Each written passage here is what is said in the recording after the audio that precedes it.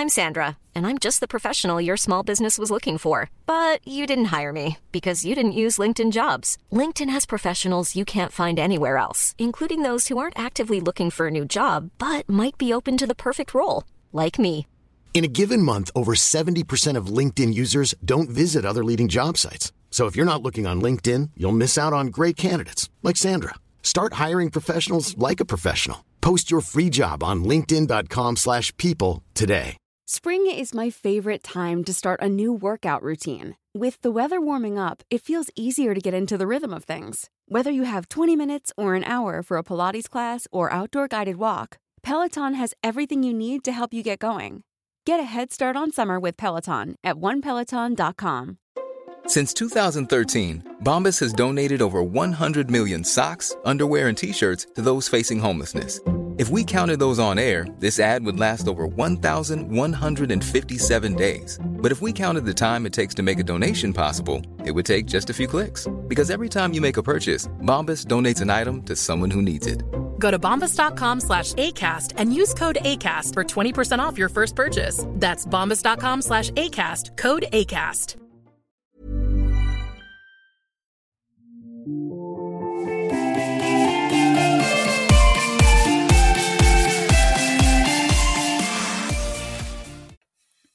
Hi. Hello. Welcome back to Old Millennials. I am one of your hosts, Emily Beijing. And I am your other host, Margot Poupard. Well, Margot, we're about to make the big bucks as of today because we've hit our 100th episode. Yay! Confetti. Confetti. All the confetti. Wait, so where's our car? Like, what do we win? Is this like Price is Right, though? Do we have to do an over-under and then we get a prize? Or yeah, we have to do over-under. Is the prize the journey to getting to 100 episodes? It is the journey to getting to 100 episodes, and then maybe if we're lucky, a showcase showdown or the opportunity to get a camper. I think that might be it for us. Then the question becomes, where do we park the camper? As you can tell, we are ready for syndication because give us those residues already. TBS, call us. USA, sandwich us between a 5-hour SVU marathon.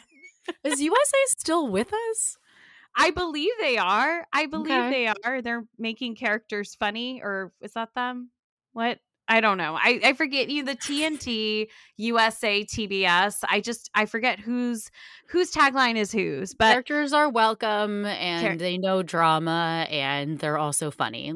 We covered all our bases. Thank you. I appreciate it. I just came up with like a conglomerate, composite. Don't say that word too loud around them. They might just form one. That's true.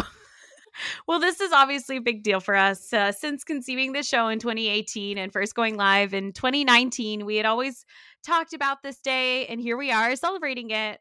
Margot, I could have hired Bette Midler to appear right now to sing Wind Beneath My Wings to you, but I don't have the funds to do that. So I just want to say I've loved all the time we've spent together recording this little podcast of ours. Oh, that's so nice. I don't even need Barbra Streisand. And yes, we definitely can't afford it at all whatsoever. I don't know if we spent a ton of time talking about getting to 100 episodes, but I do know that we spent a lot of time talking about a bunch of other dumb shit. And for that, I am so grateful for our friendship and for this podcast as an outlet for both of us to put all of this bar trivia into something productive and like a body of work. It is amazing that we took a bunch of drunken conversations at friends' parties and really turned it into something beautiful that Spotify Wrapped announced to us today is being played in 26 different countries, I would like to add.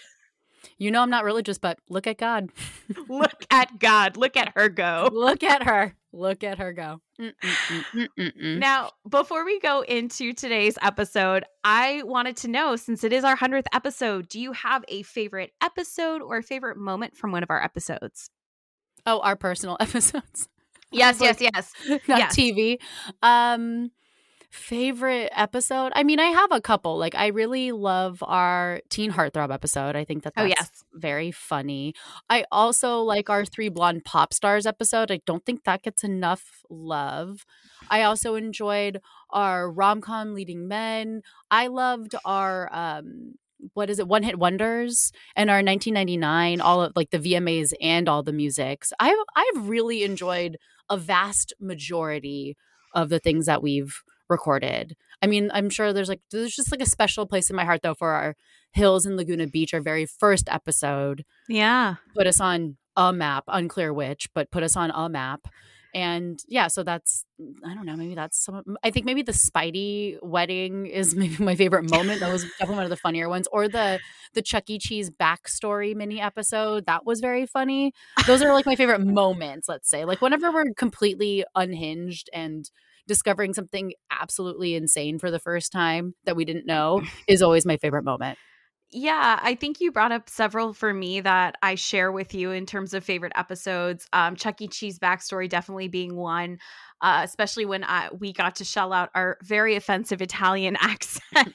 Look, and then we thought we were offensive, and then in scoots Jared Leto and House of Gucci. Okay, I don't think we have anything to feel sorry for. We've been pardoned at this point. I think one of the more interesting things for me was when we did our America's Next Top Model episode. Oh. Learning that Kenya Barris of like Blackish and the Ish universe was one of the producers and creators of that show was like fascinating. And I do love all of our Heartthrob episodes have been very fun to record. And just, getting to go down memory lane and make some playlists along the way. I've really enjoyed it. Great playlists. Beautiful Great playlists. Beautiful playlists. May Aretha rest in peace. Yes, full of terrible emo music. It's great. Well, on this momentous occasion, we felt it was only fitting that we dedicate our 100th episode in a very meta way to famous 100th episodes of TV. I'm going to go into a little background, very short, that when it comes to TV in general, there are about 100 episodes is generally the marker of a show that could go into syndication and air reruns. And the reason 100 is the magic number is because that equates to 20 weeks of unique weekday runs. And with that, they can sell the episodes for more money to the networks to license them out.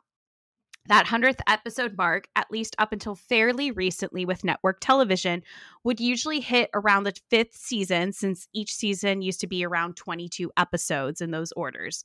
According to my research, the most recent show to hit the 100th episode mark is none other than our friend Eileen McGonagall's favorite TV show, The Good Doctor.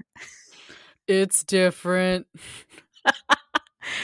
A special shout out to the Freddie Highmore cardboard cutout currently living in a basement in Philadelphia. May he rest. So in terms of order today, I will say let's go into the ones that are the better of the two for each of us. So you can go into Buffy because I know that's your all-time favorite, and I will go into The Simpsons after that. Okay, sounds good. So I chose The Gift, which I didn't realize was the 100th episode, even though I'm a big Buffy fan. I guess it's just one of those things you like when you watch them in order, you're not really keeping track. And plus it's like, oh, it's season 5, episode 20, whatever. But this is the one episode of television that I can safely say ruined my life. I ran home from dance practice to watch it in real time, and when it ended, not only was I sobbing, I was like, this cannot be the end, right? I had never been more devastated by a singular episode before or since, I think. I spent all summer harassing my mom, asking her what the difference was between series and season finale to make sure that we were like clear on the language of like, is Buffy going to come back? Like, was it a series or a season finale? Like, can they come back technically from a series finale? These were the questions that I was asking as a 13-year-old. It was also the final episode of Buffy on the WB, and it was unclear at that point, though, if it was going to move to UPN. Oh, but yeah. I had finally forgiven Joss Whedon. At the time, I do not forgive him currently for being an absolute horrible, tone-deaf, low-key, narcissistic dipshit. No, I forgave him for stealing, quotes, my fanfiction idea of having Buffy have a long-lost sister. But it was supposed to be me, and I wasn't supposed to be that annoying. Yeah, get out of here, Michelle Trachtenberg. No one likes you. Well, that's not true. Okay, I love her in Harriet the Spy, and she's fine as Georgina, but no one likes you as Dawn. Right, exactly. Like, we like Michelle Trachtenberg, but she as Dawn, I mean, Dawn doesn't get less annoying until like the last 3 episodes of the last season. You're like, oh, okay. So I have a lot of feelings about The Gift, but I am going to just get into some facts now that I'm out of my feelings. The Gift is the season 5 finale and also the 100th episode, and the episode serves as the WB finale of the series, which was not made clear to a 13-year-old who was very invested, as it was moved to UPN for the remainder 2 seasons that it was on the air. The Gift was written by and directed by Joss Whedon, and it was broadcast May 22nd, 2001 on the WB. In The Gift, Buffy refuses to accept that her sister Dawn's death is the only way to defeat the Hell God Glory and prepares for battle. In the end, she discovers the meaning of her gift and that her gift is to sacrifice herself for the greater good, and then she plummets off a tower into the hellish portal beneath her. The way I screamed when this happened, my stepmom thought something terrible had happened to me. So she's going to face off against the stylish and extremely evil and would totally make a great housewife, Glory. And Buffy has met her match. Glory's whole thing is draining the sanity of human beings to maintain her own, like kind of like a Sanderson sister, but like instead of looking young and beautiful, she just becomes, she gets superhuman strength, speed, and near invulnerability. So if The Gift had aired as it originally had been intended, it was supposed to be the series finale, and it probably would have ended the show on a high note. But instead, Buffy was left in limbo after this. Excuse me. But instead, Buffy was left in limbo after this to be decided by UPN, and Whedon, in the meantime, left the show. He handed his showrunner duties over to Marty Noxon, and then it finally did move over to UPN for its last 2 seasons. Season 5 is probably the most complex season, where we see a departure from the quick-witted teens that we know and love to dealing with real-life stuff like Buffy's mom suddenly dying in the body and getting to know Spike as a real person and not some Billy Idol knockoff vampire. But Buffy, thankfully, didn't end with The Gift. Instead, killing off Buffy paved the way for the show to go to a much darker route in Season 6. But when Buffy stands on the scaffolding with Dawn bleeding out beside her, the ritual commencing, and a hellmouth beneath her, Buffy realizes that the world as she knows it is no longer there. She can't rely on her mom, Giles is gone, and even school, that used to be a big distraction, is no longer an option for her. And that's when the full weight of her once-in-a-generation gift becomes clear to her. Earlier in the season, a Slayer from a bygone era tells her death is your gift, and that's why she sacrifices herself into the portal, but it's not with fear, but with relief. Sadly enough, The Gift is kind of the last time we see the Scooby Gang like this. After they revive Buffy in Season 6, much to my 13-year-old self's relief, we find out that they pulled her out of heaven, and this leads her into a spiral of depression and self-loathing that kind of mirrors Willow's increasingly dark side, which, you know, as fans know, is Dark Willow era. And Giles grows very detached. Of course, the most egregious error of The Gift, though, is that Sarah Michelle Gellar was never nominated for an Emmy. She has this heartbreaking conversation with Giles about the cost of being a Slayer, and just shows how much grief and resolve is within her. And she makes the decision to jump into the portal. She proves that she was capable of delivering not only like action hero stunts and quippy one-liners, but real pathos and emotion. Famously, besides the inscription on the tombstone that reads, "Beloved sister, beloved friend, she saved the world a lot," is the last thing Buffy tells Dawn before she jumps is, "The hardest thing in this world is to live in it." Now for fun stuff. James Marsters appears in both the Buffy universe 100th episode and obviously the Angel 100th episode, You're Welcome. This episode also marks the final time Anthony Stewart Head is featured in the opening titles as Anthony Stewart Head as Giles. He was then replaced by Allison Hannigan, taking over as Allison Hannigan as Willow for the remainder of the series, and he was bumped down to special guest star. As I mentioned, this episode was originally supposed to be the series finale, and several of the ideas that were used in the real finale 2 years later were originally written for this episode. A great example being Sunnydale was supposed to be destroyed by the Hellmouth, but that they decided to save that idea for Chosen, the real series finale. Giles was also supposed to confess to Buffy about killing Ben. Ben is the human form Glory takes, and Buffy beats the shit out of her with this like giant Thor-like hammer, but then she turns into Ben, and Buffy can't kill him because she doesn't kill humans, she kills vampires, but then Giles straight up puts his ass to sleep forever as soon as she walks away. Anyway, this was supposed to happen in the episode Lies. My parents told me, but the scene ended up getting cut. This was also the last original episode to air on the Warner Brothers network. Because of this, the WB decided to promote this episode as the series finale, making teens absolutely terrified that it was not actually the season finale, and that it would actually air on PN the following seasons. I'm only including this last little bit because I am covering the South Park 100th episode, so it's a little bit of fun synergy. When the group first sees the tower, Xander says "Schvadoinkle," which is a slang term first used in South Park co-creator Trey Parker's Cannonball the Musical. So I just thought that was an interesting little crossover, that there was a little bit of South Park in my Buffy. But two quick things before I go. I am firmly in the camp that Buffy should have just let Dawn die. Fuck Dawn. And no, another Slayer wouldn't have been called because technically Buffy dies in season 1 and she summons Kendra, who then dies, who then summons Faith. So then when Faith dies, a new Slayer will be called. But this is all sort of like a moot point anyway because of the way that the series ends. But those are my last two things about Buffy and The Gift. I feel like The Gift might be one of the few episodes we talk about today that really does have a plot point to like set the narrative to go in a different direction, because in my case, like, I'll talk about this with The Simpsons. You know, The Simpsons has some slight linear narratives, but it is one of those things where you can kind of watch each episode on its own and it's a story that's told. And for me, that episode of The Simpsons, that's the 100th episode, is Sweet Seymour Skinner's Badass Song. And there's like 7 S's in this, so I had to say it correctly. And that is the 19th episode of the 5th season of The Simpsons, and it originally aired on Fox April 28th, 1994. The episode was directed by Bob Anderson, who's a longtime Simpsons episode director, most recently directing the episode Boys in the Highlands, which aired earlier this year. And the episode was written by longtime writing partners Bill Oakley and Josh Weinstein. Oakley and Weinstein, who've worked together since they met in 8th grade at St. Albans School in D.C., started working as story editors beginning season 3 and went on to write several episodes of the show, eventually becoming showrunners for both seasons 7 and 8, and eventually leaving to create Mission Hill and work on other shows, including Futurama and The Cleveland Show. The plot of this episode revolves around Principal Skinner getting fired by Superintendent Chalmers due to an incident involving Bart bringing the family dog, Santa's Little Helper, to school for show and tell.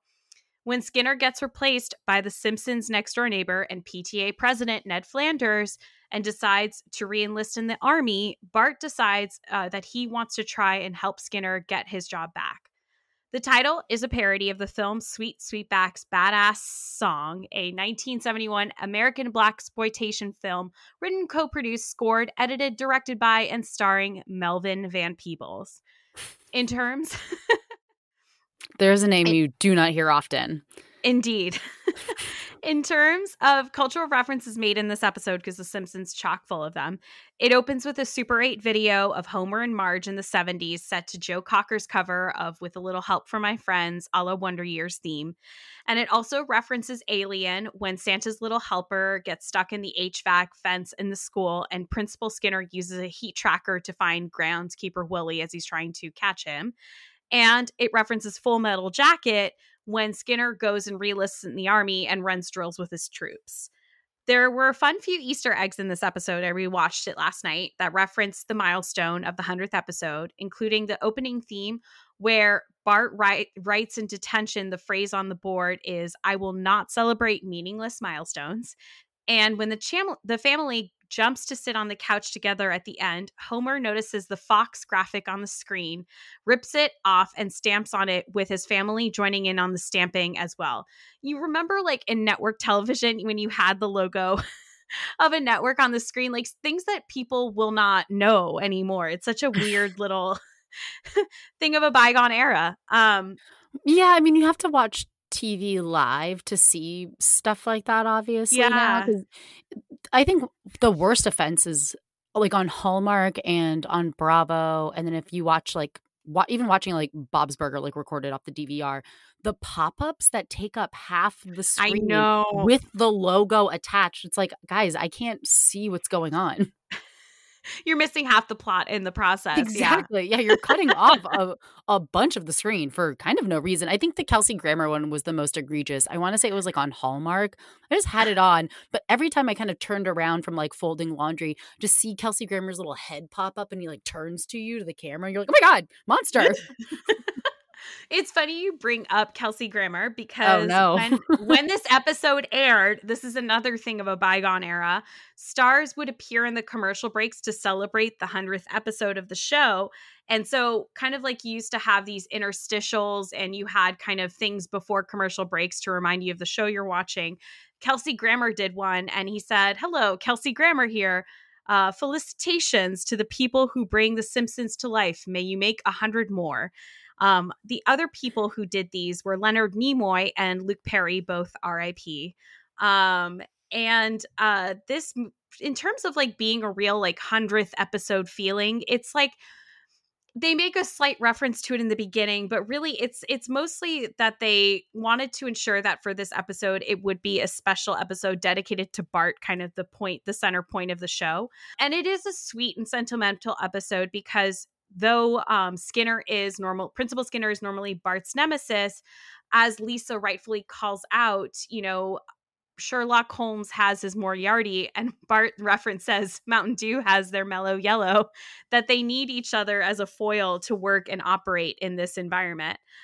This was also an episode that featured a few characters for the first time, kind of minor characters, including Baby Gerald, which is that baby with a unibrow who's Maggie's nemesis, Luigi Risotto, another offensive Italian accent,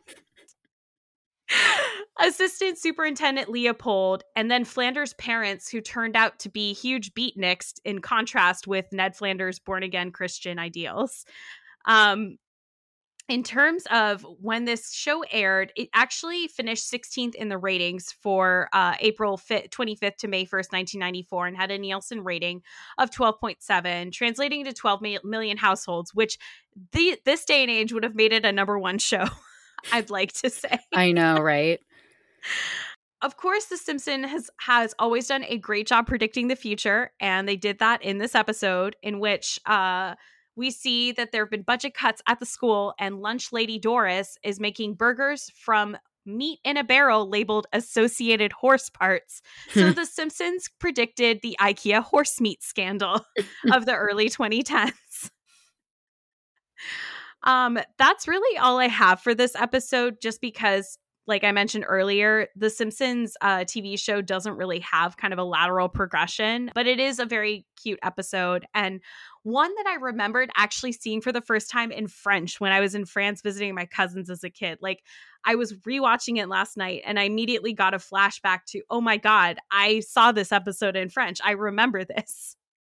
I watched like most of the first season of Family Guy in French. And so anytime I see a first season Family Guy, like I hear it in my mind a little bit in French before it like fully clicks in that that's not. It's the old style, like the old way that they used to draw it too. So my brain is like confused when it looks at it. But similar to your Simpsons problem, my South Park 100th episode kind of suffers the same fate, right? Like it's a sitcom format. So it doesn't have a season arc.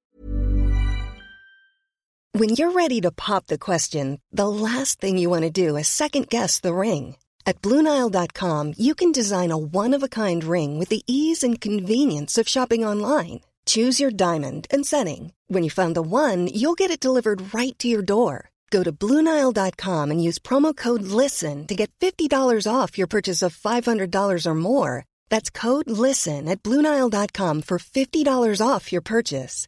BlueNile.com, code LISTEN. Many of us have those stubborn pounds that seem impossible to lose, no matter how good we eat or how hard we work out. My solution is PlushCare. PlushCare is a leading telehealth provider with doctors who are there for you day and night to partner with you in your weight loss journey. They can prescribe FDA-approved weight loss medications like Wegovy and Zepbound for those who qualify. Plus, they accept most insurance plans. To get started, visit plushcare.com/weightloss. That's plushcare.com/weightloss. That propels it, and it's only an episodic plot. It's not a series plot because it just sort of starts over. Everything starts out, resets. I mean, I think South Park now does. I mean, I know the last couple of seasons they have had like a through line, like when Randy was pretending to be Lord. That was really funny, and that was like kind of like a running gag. I am Lord. La, la, la. La, la.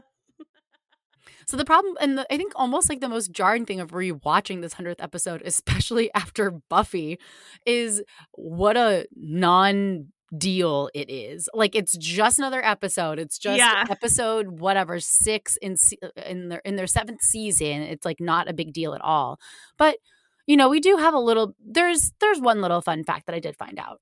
I'm a Little Bit Country is the 4th episode of the 7th season of South Park, and their 100th episode, technically, because they wanted a different episode to be the 100th. But we will get to that. It originally aired on Comedy Central on April 9th, 2003, and it was based on the country song A Little Bit Country, A Little Bit Rock and Roll. It was written by Marty Cooper and made famous by Donnie and Marie Osmond. The episode aired around the same time as the ever upbeat U.S. invasion of Iraq. In the episode, the boys join anti-war protests because they want to get out of class. Their plan to protest their way out of class, though, goes south, and they find themselves in the middle of 2 opposing sides yelling about the issue. Meanwhile, Cartman attempts a flashback to 1776 to avoid studying for his history test. Or, I'm sorry, history essay. They are assigned a written component in order to join the protests outside, and they have to figure out what the founding fathers would think about the U.S. going to war with Iraq. The episode was written by Trey Parker, and Matt and Trey had noticed that all the pro-Iraq songs were written by country artists and all the anti-war songs were written by rockers. This made them think about the old Donnie and Marie standard, I'm a little bit country, I'm a little bit rock and roll, and thus the entire episode hinged on getting the rights to use this song, and the rights weren't really secured up until the very last second.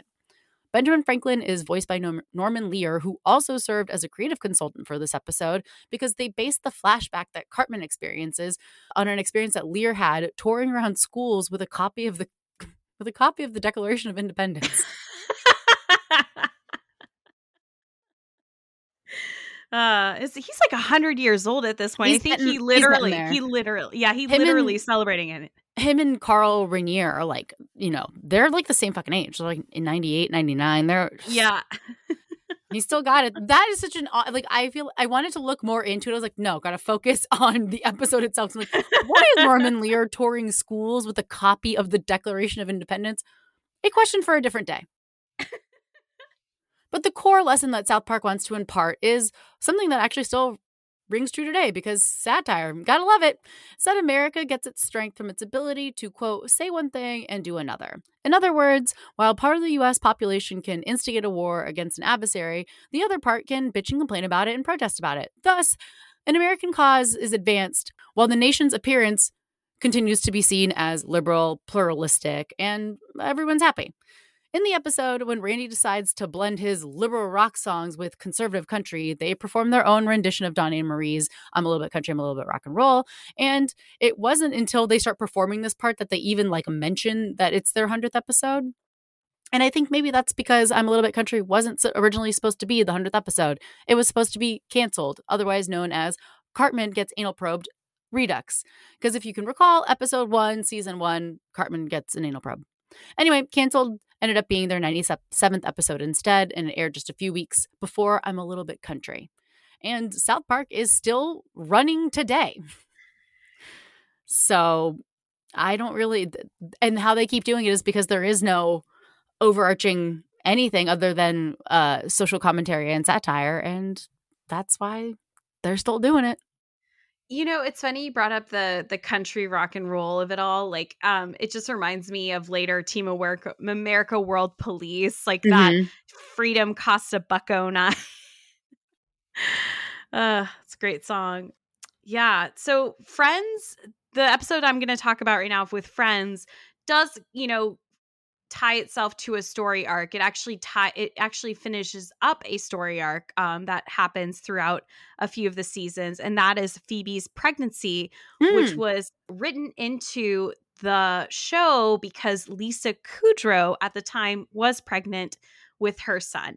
So in terms of the episode, which is titled The 100th, otherwise known as the one with the triplets, because all the Friends episodes have the one or the one with. Mm-hmm. It's the third episode of the 5th season of Friends.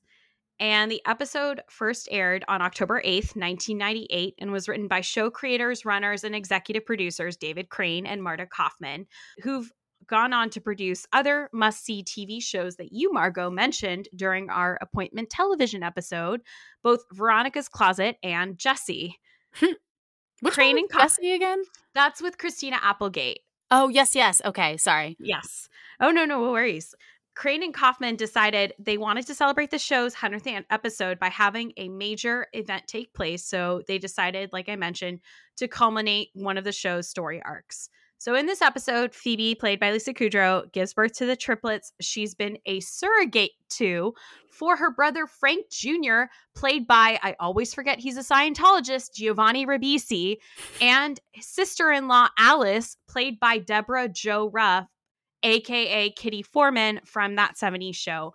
And you'll notice if you watch this episode, she shows up way later in the episode. And part of that was because she was filming the first few seasons of That 70s Show at the time. And so they were able to get her to appear, but for a much shorter amount of time than in the previous story arc. I always found this storyline to be... Oh, weird. Yeah. Cringy. Just like, okay, that's interesting. Just... It is one of the stranger things. Like, there's just so many other ways this could have gone. It could have even been less weird by Phoebe being Phoebe's like cousin or something. Like, it just, there's so many ways this could have been less weird, and yet it was so weird. I needed to not be like a 1-to-1, you know. I need some layers of separation. Also, I mean, I'm sure for reasons about the show, they didn't want to have Phoebe have a baby, but why couldn't Phoebe just have her own baby? Like, I don't understand. To be honest, she probably would have been a much better mother than Rachel. Like, I'm just saying. Now we said it. Phoebe's delivery is assigned to an obstetrician who's obsessed with Fonzie from Happy Days and continuously makes references to the Fonz throughout her labor, including turning on the TV in the hospital room because a rerun is on TV. No. There are a couple of Happy Days gags throughout the run of Friends. Like, at one point, they're in an episode where they're all in a beach house, and the beach house has nothing but the Happy Days game. And so they have to play this board game where they get cool points whenever they win anything. Like, it comes up throughout the entire series. But anyway, as Phoebe is experiencing contractions at the hospital, she tells Rachel that she wants to keep one of the babies and asks Rachel to ask her brother. Ultimately, he says no, surprise, surprise, and Phoebe tearfully says goodbye to the triplets she's carried, who are named Frank Jr., Chandler, who is originally supposed to be a boy but is actually a girl, and Leslie. The B plot to Phoebe giving birth. I hate everything you just said, but okay. I know. The B plot to Phoebe giving birth is around Joey experiencing sharp pains while everyone's at the hospital. Phoebe thinks they're sympathy pains when in fact they're kidney stones, and Joey has to pass them. And they have it is kind of funny when they have the parallel where Phoebe is looking at the babies after she's given birth. They're like, congratulations. And then afterwards you see Joey looking at the little like vial of his kidney stones, and they're like, congratulations. That was kind of funny. But he gets kidney stones and he has to pass them in the hospital. And then there's a C plot. There's a lot going on in this episode. And it's Chandler and Monica hiding that they've been hooking up for a while from everyone. And Rachel has set up a double date for her and Monica with some cute nurses she's met. And Chandler pretends to be cool with it, but he's really not. And it continues the, will they or won't they like officially start dating of Chandler and Monica, kind of the B plot to the Ross and Rachel of it all. But back to the main storyline around Phoebe giving birth. This ended the pregnancy story arc, as I mentioned earlier, created in the 4th season because Lisa Kudrow was pregnant with her son, Julian. And by the way, she tagged him on something in Instagram recently, and now he's in his 20s, which made me feel really old. Do you know Lisa Kudrow? I feel like you have a Lisa Kudrow story. Yeah. Her husband, well, she married a French guy. Yes. And the French people community in LA is, whatever. Like somehow we all know each other. And I think it's kind of true for all communities of expats or whatever, or immigrants, yes, or however you want to put it. And so her husband was friends with my mom's college friend. And so I had met her once and her son, and they're all normal, nice people. Yeah. I mean, I hadn't really, I was pretty young because her son must have been like a baby or maybe 1, and I was older, but I still had not, I knew Friends and watched Friends every once in a while, but had not gotten into, obviously this is pre the comeback, or even had gotten into Romy and Michelle at this point either, but she was always super nice. And it's weird to see her son grow. It's I hardly remember the last time I saw you, but you were definitely not graduating from college. Right. Marta Kaufman, the writer, wrote the storyline as Phoebe being a surrogate for her brother and sister-in-law's triplets because she thought multiple kids was funnier than just one, and then also thought the lines around her saying that she was having her brother's kids would make for great writing. But now, as we're talking about it, not so much great writing as confusing and weird writing. And why is 3 kids funnier than 1? I don't know. Especially when she's not going to, this sounds weird, keep them. Yeah, it's the 90s. You know what's really, what's funnier than 1 baby? 3 babies. This is very the reboot writer's room happening right now. That's how I feel. Because that truly makes the Paul Reiser of it all. Yeah, it's feeling very Baby's Day Out. Is that something? Yeah. I don't get it. I don't get the 3 is funnier than 1. I don't either. Phoebe's having her brother's kid does not sound funny. It sounds gross. It's very gross. And it's it's just a weird plot line that, I think there are some that were better. Yes. So many other things you could have done with that. Yes. In earlier drafts of the episode, Phoebe wanting to keep a baby was a much bigger deal rather than this kind of minor part where she wants one and she insists she wants one, but it kind of ends pretty quickly. But they wanted Phoebe to say goodbye to the babies because they wanted a, heartstring moment. It is very sweet, bittersweet as you watch her say goodbye to these babies. And it is kind of funny because there's a scene in which Rachel's like, "Oh, I'm so proud of you." And then she's like, "Yeah, I know you'd never be able to do it." And then that's funny because 3 seasons later, Rachel has a baby. So they, had that call back. And then in terms of what happened behind the scenes as they were filming, they actually used real triplet babies. And they coated them in grape jelly so that they looked like they had actually just been delivered. Ew. And they had a nurse on set to keep track with a stopwatch the amount of time the babies were under the lighting. And they pre-filmed a lot of those scenes because of the lighting issues and the noise that would, occur while filming on set with these newborn babies, and they didn't want them to be too rowdy. But in the final scene, when Phoebe says goodbye to the babies, they have dolls instead because they filmed that part in front of a live studio audience. Some notable character actors who guest starred in this episode include Iqbal Theba, who played Joey's doctor, who would go on to play Principal Figgins on Glee. Sam Anderson, who played the Fonzie-loving delivery doctor, who played Sam Gorpley on Perfect Strangers, Holland Manners on Angel, and dentist Bernard Nadler on Lost. Patrick Fabian, who played the hot nurse, who was Howard Hamlin on Better Call Saul. I was like, I know that name. Oh, I didn't know that. Good for him. Yeah, that's where you got to start. There's a lot of that on Friends, I will say. There's so many not known guest stars at the time, but actors who would get their big shot 5-10 years later. It's Friends and Seinfeld, especially before they had big budgets. So early seasons, they had so many character actors that you wouldn't expect or had totally forgotten about, who kind of are doing the same thing but on a bigger scale now, for HBO or whatever. And so I guess I shouldn't be surprised, but I think that's just a really funny little coinky dink. Yeah, and then the one final person that appears in this is TJ Tyne, who plays a young doctor. So Rachel finds another doctor to replace the Fonzie loving doctor for a little bit because it makes Phoebe and everyone really uncomfortable. But the young doctor is like too young for Phoebe. Like she thinks it's like Doogie Howser. Oh, yeah.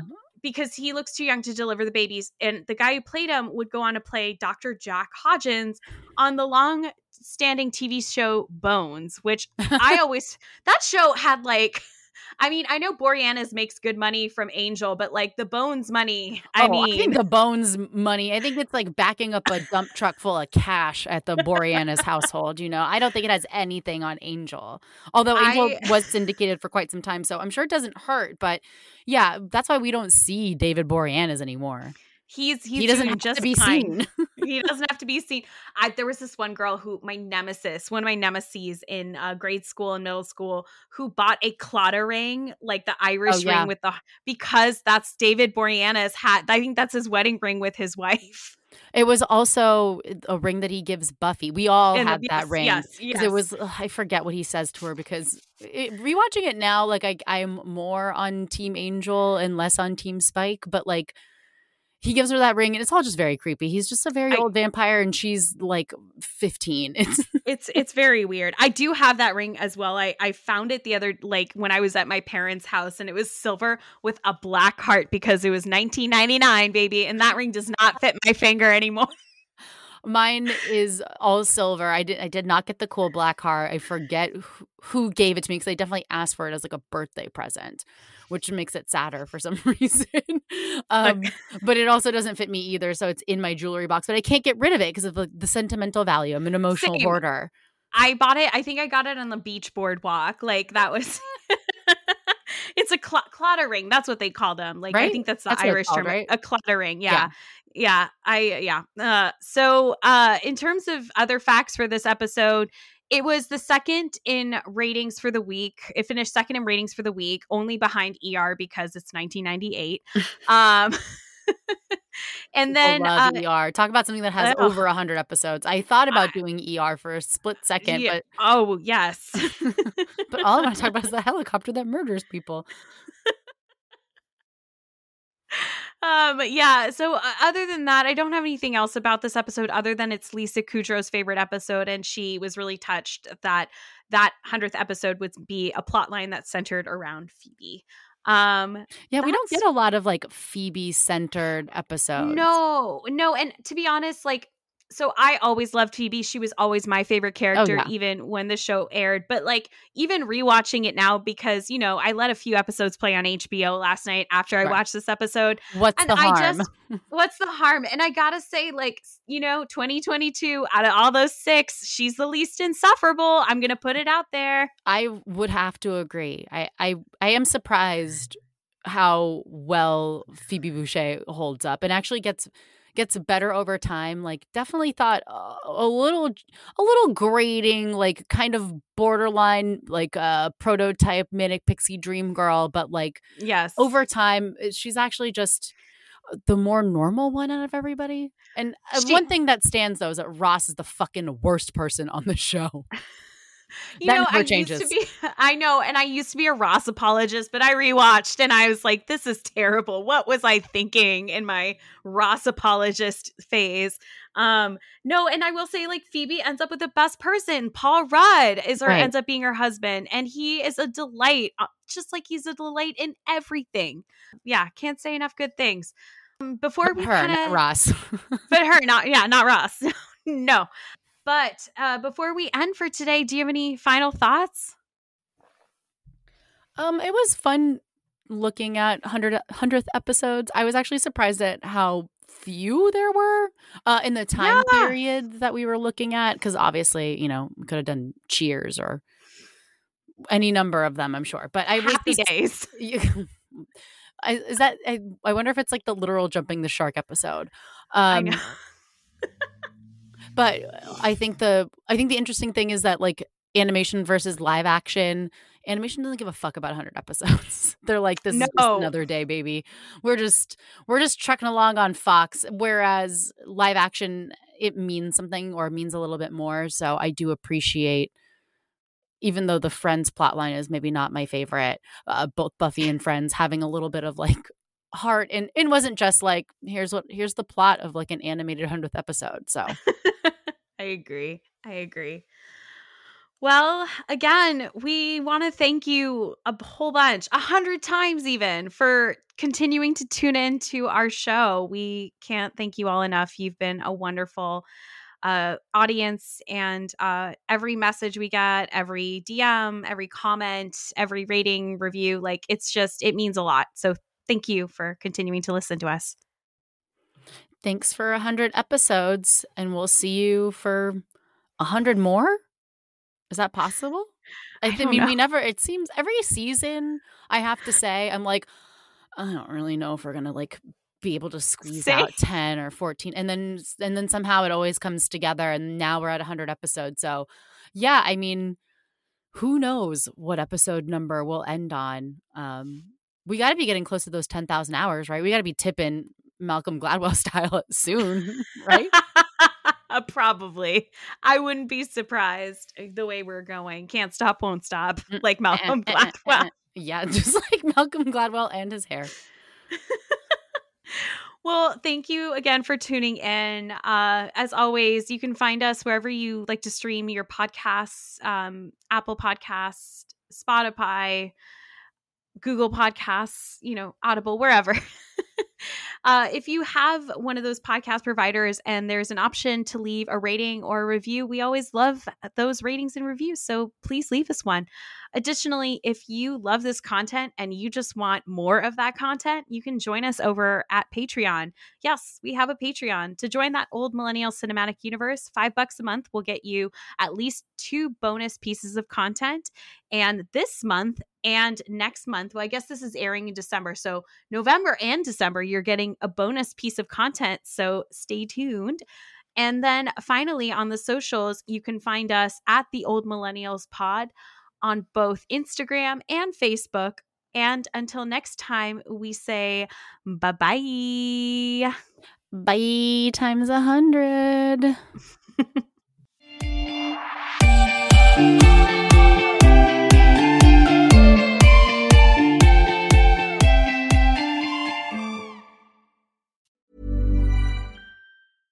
How would you like to look 5 years younger? In a clinical study, people that had volume added with Juvederm Voluma XC in the cheeks perceived themselves as looking 5 years younger at 6 months after treatment. Look younger, feel like you. Add volume for lift and contour in the cheeks with Juvederm Voluma XC. Reverse signs of aging by adding volume to smooth laugh lines with Juvederm Volure XC. For important safety information and to find a licensed specialist, visit Juvederm.com. That's JUVEDERM.com. Not for people with severe allergic reactions, allergies to lidocaine, or the proteins used in Juvederm. Common side effects include injection site redness, swelling, pain, tenderness, firmness, lumps, bumps, bruising, discoloration, or itching. There's a risk of unintentional injection into a blood vessel, which can cause vision abnormalities, blindness, stroke, temporary scabs, or scarring. Talk to a licensed specialist to find out if it's right for you. Even when we're on a budget, we still deserve nice things. Quince is a place to scoop up stunning high-end goods for 50 to 80% less than similar brands. They have buttery soft cashmere sweaters starting at $50, luxurious Italian leather bags, and so much more. Plus, Quince only works with factories that use safe, ethical, and responsible manufacturing. Get the high-end goods you'll love without the high price tag with Quince. Go to quince.com/style for free shipping and 365-day returns.